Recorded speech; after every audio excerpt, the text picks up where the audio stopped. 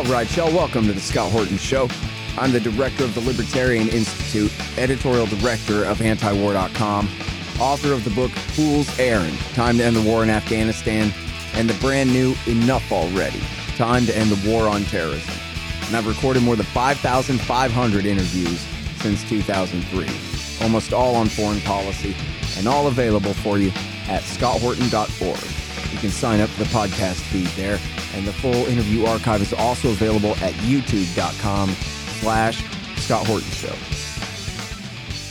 All right, you guys, again, introducing Hassan El-Tayyab from the Friends Committee on National Legislation, FCNL. That's the Quaker lobby against war for peace in Washington, D.C., and they do a lot of great work, and especially lately, of course, on Yemen. Welcome back.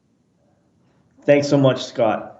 Hey, man, happy to have you here. So, listen, there was a time not long ago where we said, man, where is Rand Paul on this? Because, we know that he knows better, but he's quiet.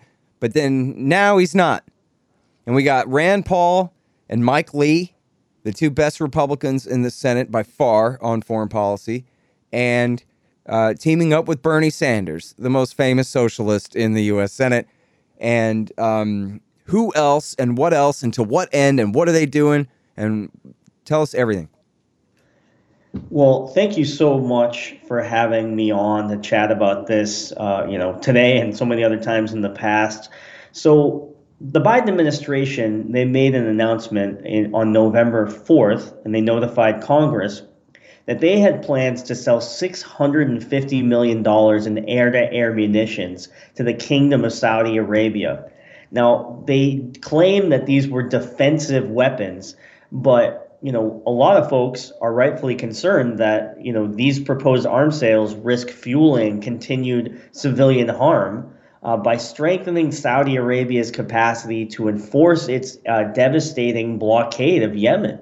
And we also believe that it sends a message of impunity to the Kingdom of Saudi Arabia as they continue to wage war and enforce this blockade on the Red Sea ports and Sana'a Airport, which is having devastating impacts on the humanitarian crisis, and doing that with no consequences from key allies like the United States. The Biden administration early on, they said that they were going to end support for these offensive operations, but they're kind of skirting that by calling certain things defensive. Now, that is critical. So thankfully, we've seen, Senator Rand Paul, Senator Mike Lee, Senator Sanders introduce a joint resolution of disapproval to block this $650 million weapons sale. And that was introduced, I think, last week. And, they've collected a few co-sponsors. Senator Warren just got on, Senator Leahy, and Senator Wyden from Oregon. And I think it's critical that, we get as much support as we can to block this sale and then push for and it's guaranteed because it's a joint resolution of disapproval on this weapon sale in the Senate. It's actually guaranteed to get a floor consideration, and we're expecting the vote sometime before December 4th. So it could be later this week or even early next week. There's still a little bit of squishiness on the timing of the vote, but anyway, that's the gist of this. I'll also just say that Congressman Ilhan Omar and Congressman McGovern introduced a House version. That's not going to get a vote because of the privileged status rules in the House of Representatives, but that's also sitting there. So I think we should build support for both vehicles. Mm-hmm. Okay, get back to the House version in a second there. Couple of questions. Well, first of all, the 4th is this Saturday, right? So the vote has to be you expect it to be either tomorrow, Thursday, or Friday, or do you have any idea if it's going to be one or the other of those? I mean, yeah. So that's I think it's going to be later this week, and that's what we're pushing for. There's been a little bit of confusion, and sometimes that happens where sometimes a clock starts. And I've been in touch with the Rand office, and they're kind of, trying to, lock in what the date will actually be. So there's a little bit of confusion, but we're expecting the vote before December 4. Okay.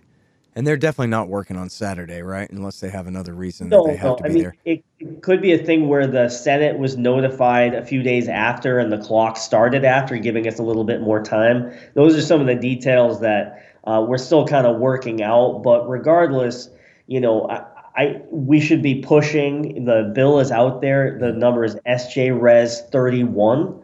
And folks, if you're in the California area, Padilla and Feinstein have not sponsored it yet. They should get on there immediately. Cinema and Kelly, for anybody in the Arizona area, they should also get on. I mean, this is, a no-brainer. It's Saudi Arabia. They've committed massive human rights violations. They've given U.S.-made weapons to Al Qaeda in Yemen. I mean, it's just ridiculous that we would be selling the Saudi government weapons at this point. All right, so now somebody's going to say air-to-air missiles. That must just be to deter Iran or something because the Houthis don't have air power. So what difference does that make? Yeah, and so I think that's really a critical point, and that's where folks have said, "Oh, well, this is just a defensive operation." But as we've seen, a group of 46 organizations just sent a letter to the Senate, and they made the point that because the Sana airport is closed down, and these are basically the humanitarian aid planes cannot land, and that these air-to-air munitions could actually be used to reinforce and increase the threat to any planes trying to land in Sana airport and increase the threat of the blockade. And that in and of itself, enforcing a blockade is an offensive operation. So I don't buy the line that these are quote unquote defensive, and that they also could be used to enforce the blockade. And the second point is also really important that I mentioned earlier. It's just a message of impunity. We should be using U.S. leverage to get Saudi to lift the blockade, because right now we got 16 million people who are acutely food insecure, and we've got hundreds of thousands of children suffering from severe acute malnutrition, and they need humanitarian assistance to get into the country. And I understand, the Houthis are doing bad things, and they're not Boy Scouts by any sense of the imagination, and they need to be held to account. But that's not an excuse for allowing Saudi to continue their abuses, and any violations by Houthi forces don't serve as a justification for continuing U.S. involvement in these atrocities.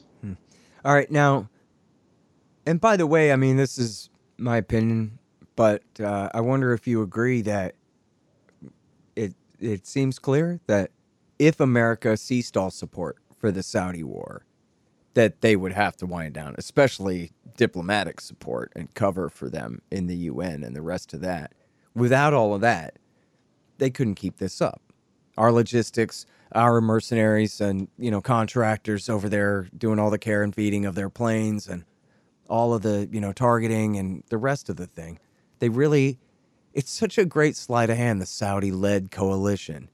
But we're the superpower and they're the client state. Seems meaningful, The U.S.-backed Saudi-led coalition war and blockade on Yemen is sometimes how I like to refer it as, because they couldn't operate their warplanes without this daily flow of spare parts and maintenance.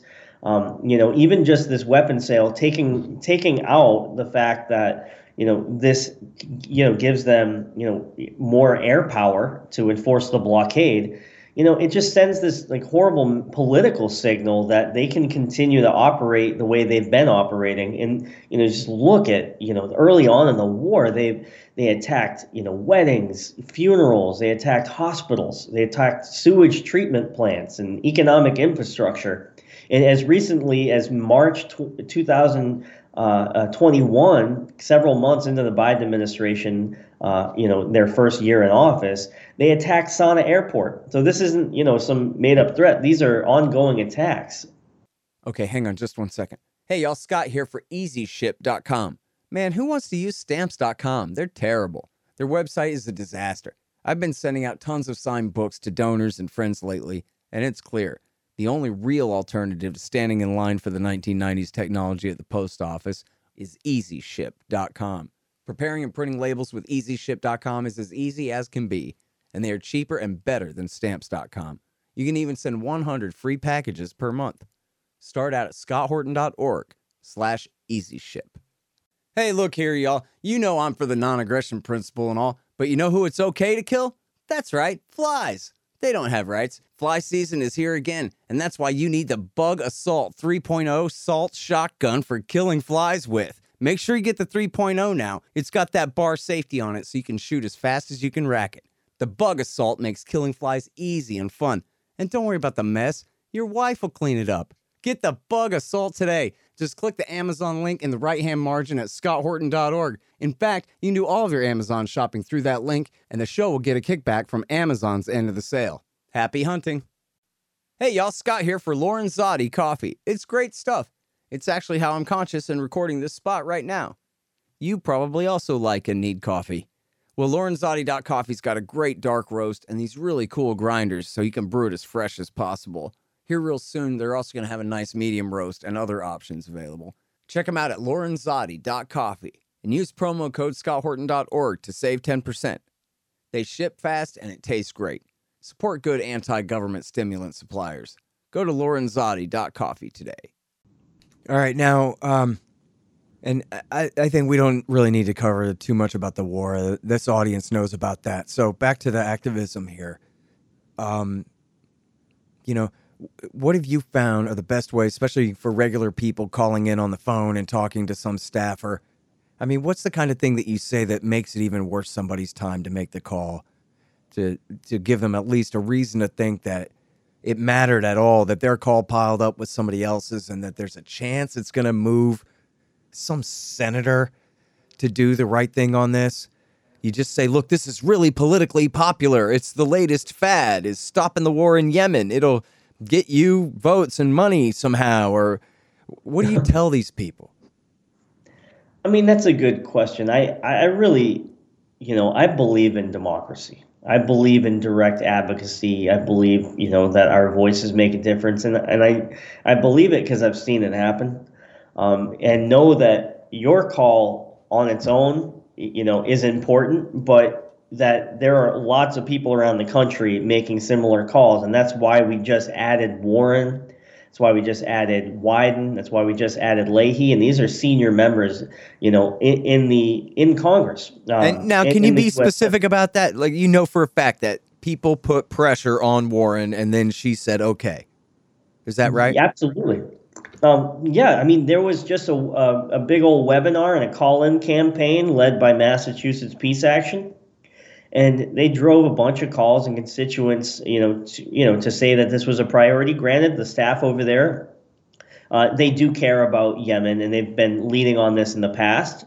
But, it's not a one and done. I believe in sustained advocacy over time, and that's really where you see the results. Is if you don't picking up the phone one time is obviously great, but if you can build a relationship with that office, they want to make sure that their constituents know about it. I've had offices say, I completely agree with you on this, but we need constituents to tell us that this is a priority before we actually do something on it. Yeah, and look, for people talking to right-wing staffers, I mean, I tried calling my congressman the last time around, who voted badly on it, by the way, but I talked to his staffer, and I just emphasized that Barack Obama started this war, and Joe Biden is continuing it, and it's benefiting Al-Qaeda. And, Yep. I didn't say just because they hate Iran more or any of that, because my Republican congressman, his staffers probably hate Iran more too. I don't know why, because it wasn't Hezbollah knocked them towers down. But anyway, okay, I do know why.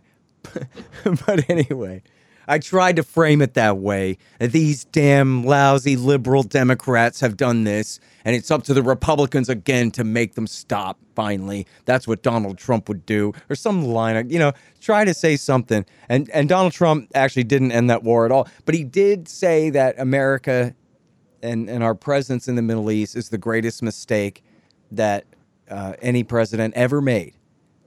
Going over there, launching the war on terrorism at all. Having any of that going on at all when we're supposed to be taking care of ourselves. And in fact, in his perfectly hyperbolic way, that was, the way he put it was, when George Bush went to the Middle East. It was the worst decision any American president had ever made, which is, yeah, I don't know. There's a few right up there, but yeah, he's sure onto something there. And he brought his constituency with him on that, thank goodness, to a great degree. And so we got to keep hammering on that. America first. Leave Yemen to the Yemenis. See if I care. Let them work this out, but we should not be involved for or against either side there. And look at the reality. All we end up doing is hurting civilians and hurting America, making America the country that did that when that's not what we're supposed to be doing. I don't know.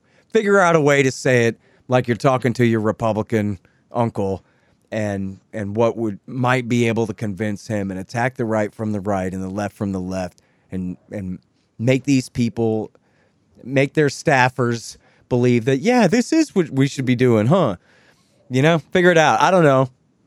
But I mean, it's been 7 years. I mean, I guarantee you, when this war, when the violence finally does settle down, and the go in there with their clipboards, they're gonna find 1 million excess deaths from this war, Hassan. Yeah. I mean, it's just a tragedy. I think, I would hope people could come to this from the humanitarian perspective as well. It's like it's causing the world's worst humanitarian crisis, according to the UN. And U.S. weapons are perpetuating the violence.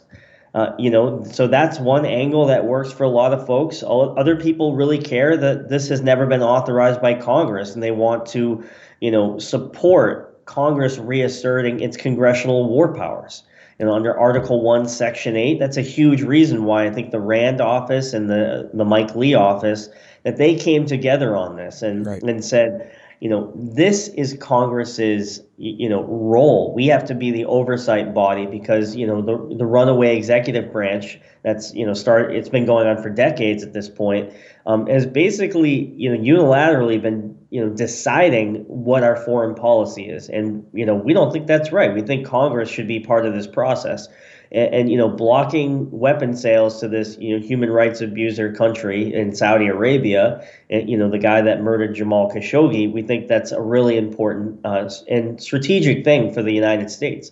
I mean, I think that there's so many different angles, and that's why we've been passing these resolutions. We passed the Yemen war powers with Republican support. It was the only way we got it through in 2019 is that we got 7 Republicans, Rand Paul, Murkowski, Collins, Young, Daines, Moran, I think Paul and Lee all supported. And, we got to build on that and keep it going. Yeah, absolutely right. Okay, good. Well, I won't keep you too much longer. Just give me a bunch of websites and phone numbers and things that people can do. And, and by the way, when you say I believe in democracy, I mean, I know you're much more of a liberal type than I am, or I don't want to categorize you, but, somewhere on the left, whereas I'm a libertarian. I don't really believe in it, but it depends on what you mean by that exactly. Like, if you think, what a great system of government for everyone forever, that's one thing. But if you just acknowledge the fact, as you said, that if you put in the work, sometimes it works a bit, then that's just the reality. That's not faith. That's just saying that, look, we can move the margin if we work together and work hard and do the right thing here. And this is the system that we have, that we have to do what we can with what we've got. And as you said, you've seen it happen yourself, really, and that's the thing with the Friends Committee. You guys are in D.C. on Capitol Hill dealing with these people face to face on a regular basis, year in, year out, and doing this work. So I'll take your word for it because I'm not going back there. Yeah. So, Scott, let me just, clarify what I mean by that. I believe that, people matter and that our voices should be part of the decision making, and that we don't want people deciding things for us. I want to be able to weigh in. And I've just seen that when people, come out of the woodwork and weigh in, it can actually make a difference. We have a lot of problems as a democracy that we need to sort out among ourselves. But I do think we, eventually we'll get it right. We just got to keep going. Yeah, man. All right, listen, thank you so much. And FCNL, of course, phone numbers, other websites, what people should be looking at, how to contact their senator or their congressman if they never have before. How do they do it? Yeah, I mean, I think they should, we don't have like a call tool set up right this second for this one, but I think they should just go to their, if go to their senator's website and, find the number, call the congressional switchboard. Yeah, if you just type in congressional switchboard in Google, it'll actually, pull up your member's number and you can dial in right there, leave a message, write an email, and then get a bunch of other people to do it too. Yeah. Okay, right on. And remember, everybody, they're going to vote on this week. So you want to phrase it that way when you talk to them. Hey, this is about that big resolution in the Senate about Yemen and the arms sale there. And in fact, like if you know that your senator's a hawk, you could say, look, this is just one arms sale. It's not the whole war. But you'd be sending a signal. You'd be doing a little bit of the right. Give them an out. Make it a little easier for them. I don't know. But anyway, do what you can. And thank you, Hassan, for all that you do. I really appreciate it a lot. Yeah, you too, man. Thanks. All right, you guys. That is Hassan El-Tayyab. The Scott Horton Show, Anti-War Radio, can be heard on KPFK 90.7 FM in LA, APSradio.com, antiwar.com, scotthorton.org, and libertarianinstitute.org.